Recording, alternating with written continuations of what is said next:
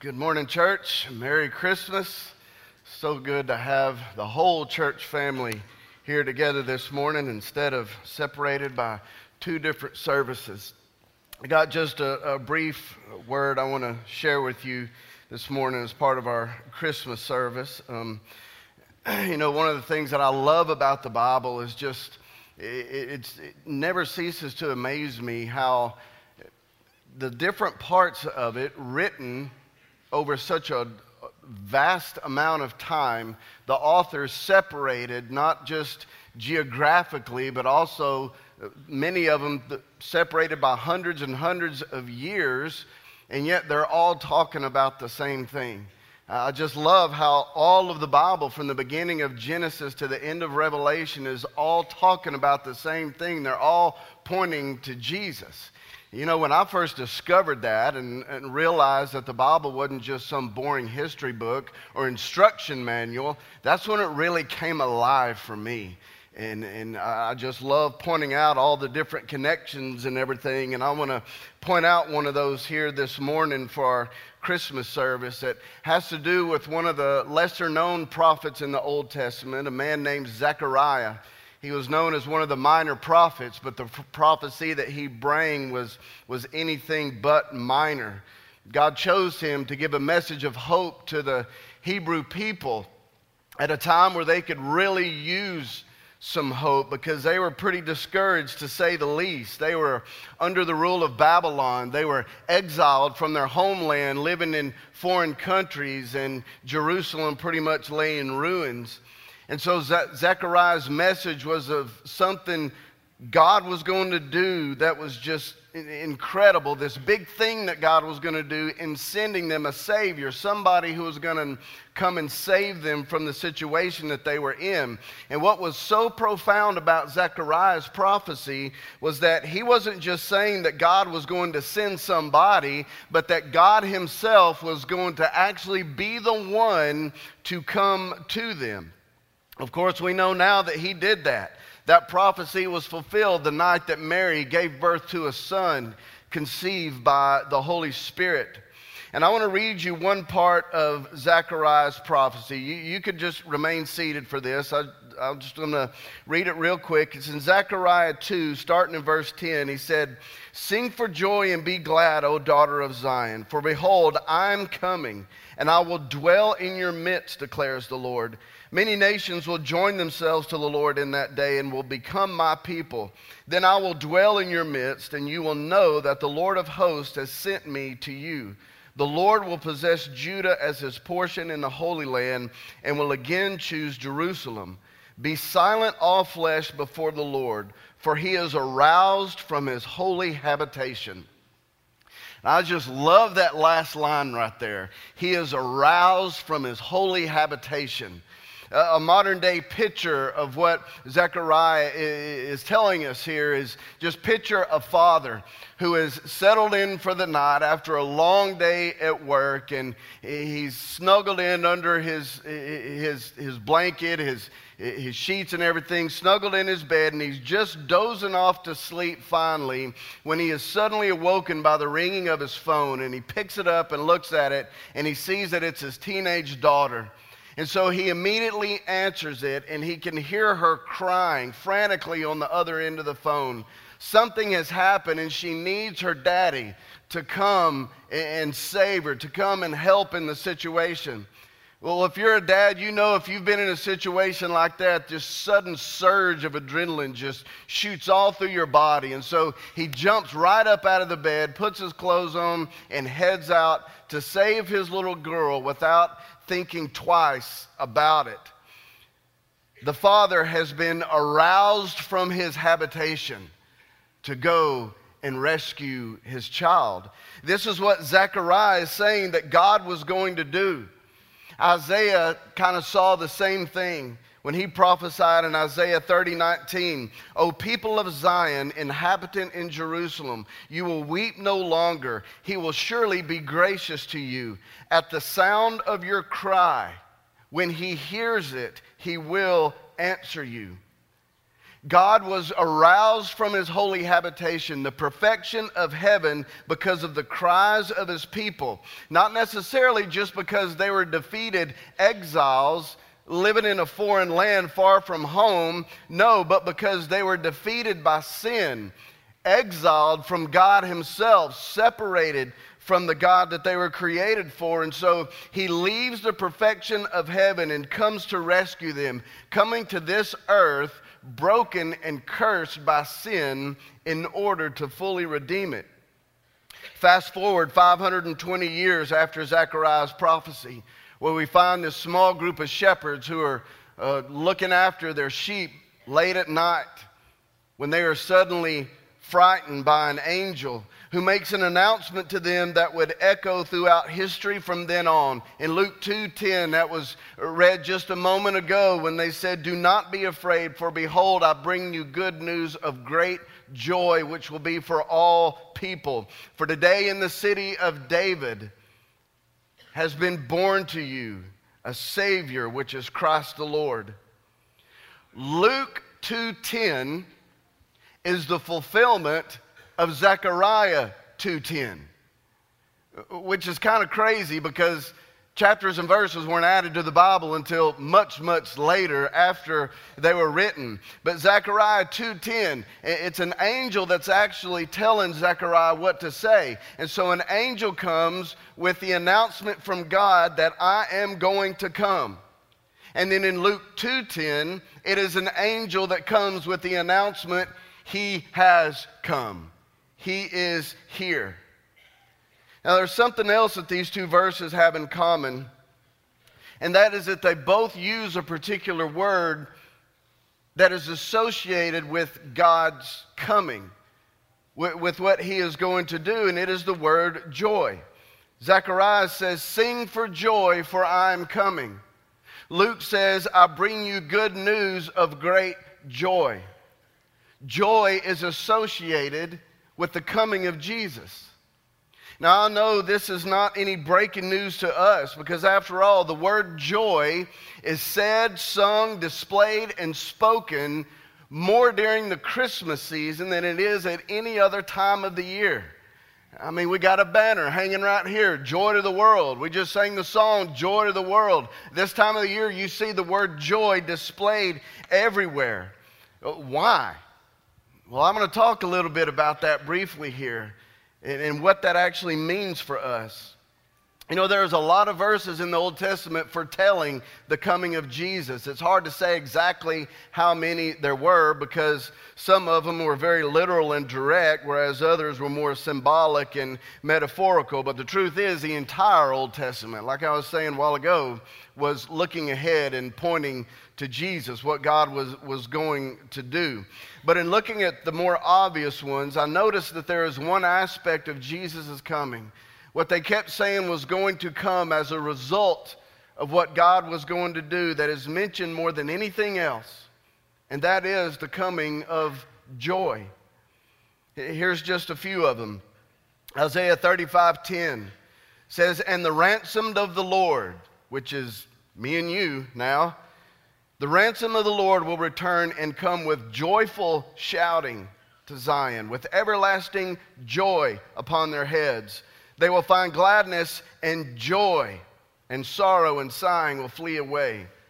Joy said 3 times just in that one text there. Isaiah 55:12, "For you will go out with joy and be led forth with peace. The mountains and the hills will break forth into shouts of joy before you."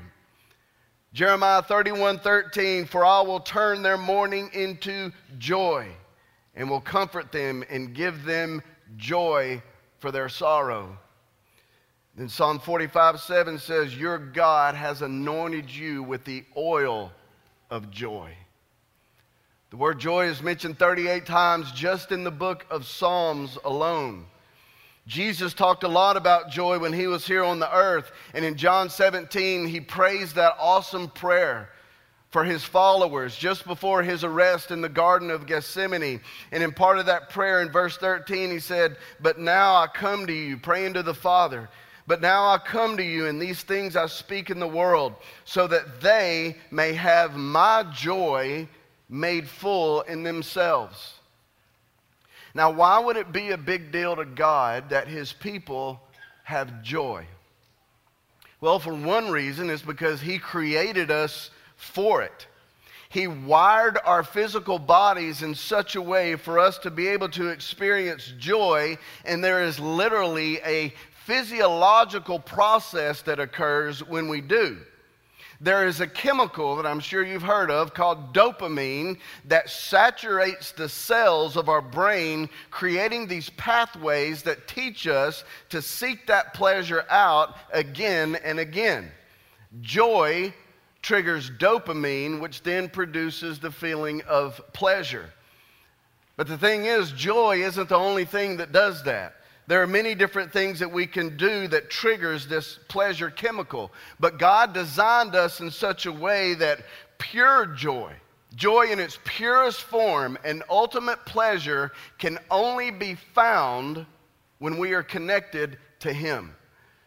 Apart from Him, we are left with just substitutes of the real thing. We can only seek after things that provide just a very minimal amount of pleasure compared to what He provides. Like I said, apart from God, dopamine can still be triggered. It can be triggered when you taste good food. And so this time of year, there's a lot of dopamine flowing around because of all the sweets and everything. Sugar is a big trigger. I mean, it's been flowing in my brain a lot the last couple weeks, and I've put on the pounds to show it. Physical intimacy with another person triggers the dopamine chemical. The praise of others will also trigger it. Love and acceptance from other people will trigger that dopamine to where we find pleasure. But all of those are substitutes of something far greater. They are all inferior to the purest form of pleasure and joy that can only be found in God. And so before Jesus came, the state of mankind, as we all know, is that we were cut off from God, therefore incapable of being able to experience pure joy and ultimate pleasure. All we could do is settle for cheap substitutes. And so that's why over and over these prophecies kept saying, there's going to be joy. There's going to be joy. God's going to do something big, and there's going to be joy as a result of that. A joy much greater, much deeper, and far more long-lasting than any kind of inferior joy that you could find in anything else. And so Jesus came, God came in the person of Jesus to solve mankind's problem and to make that connection with Him possible once again. And it is in that connection that we find our greatest joy and our deepest pleasure. The Bible even tells us so in Psalm 16:11. It says, "In your presence is fullness of joy, and in your right hand are pleasures forever." You can find pleasure in good food, but the next day you're going to be hungry and that taste is gone. That dopamine has waned and it's no longer saturating your brain. You can find pleasure in another person, but eventually they will let you down. They will do you wrong. You can find pleasure in a drug, but in a few hours you're going to come crashing down. And then you're going to be desperately searching to get that high once again.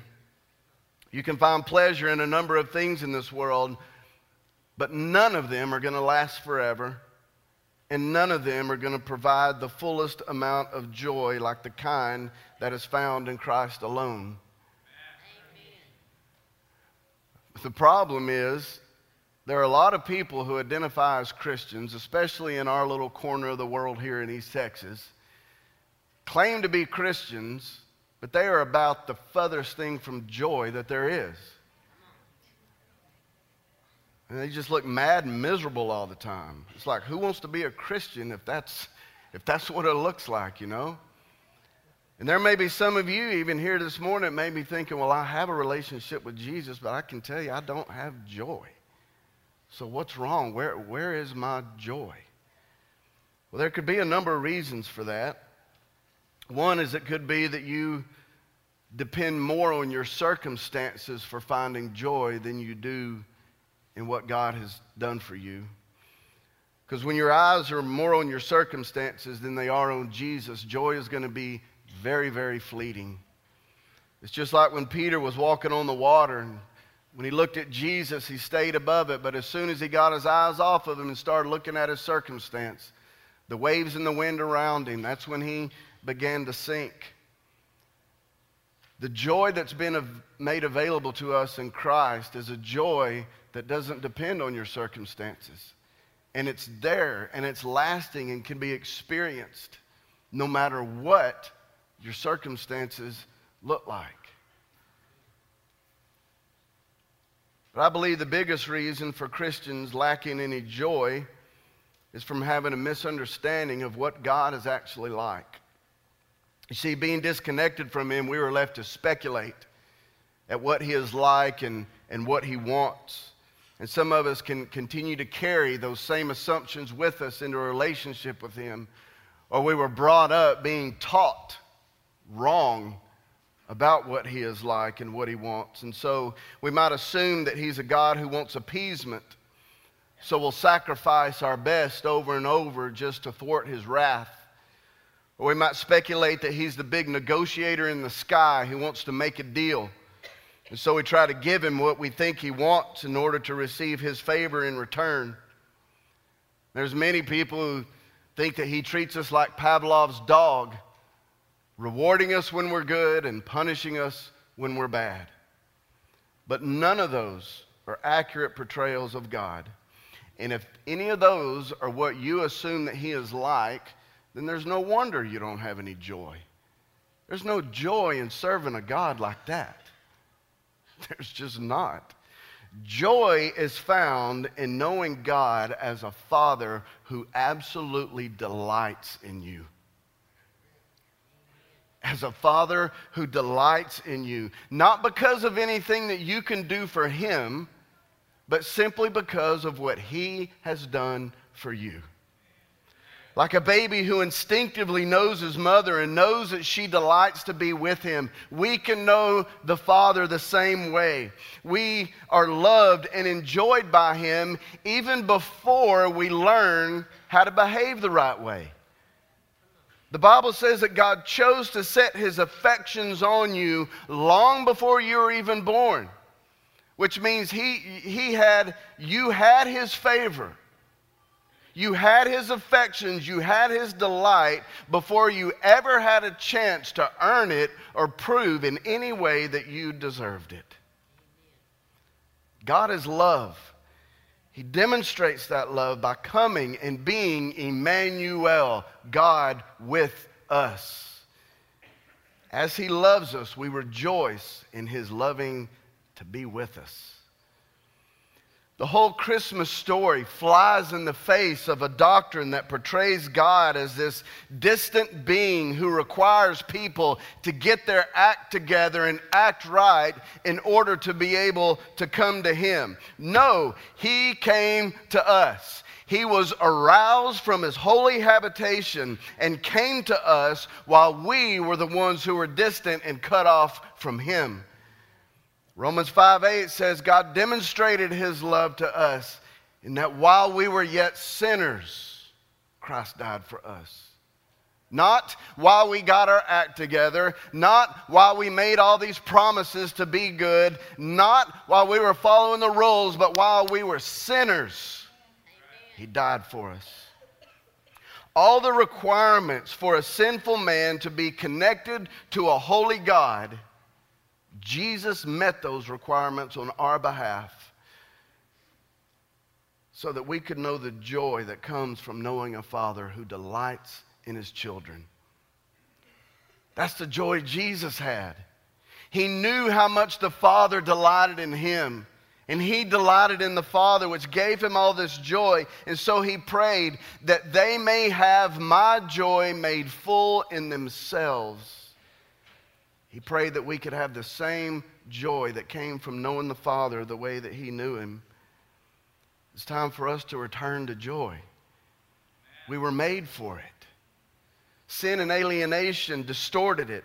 We do not need to depend on joy substitutes in order to get that dopamine high. We can abide in the one who has an abundance of joy. Amen. Our search for joy is over when we discover that He has found us. Our confidence does not come in anything in us. We cannot produce joy on our own nor sustain it.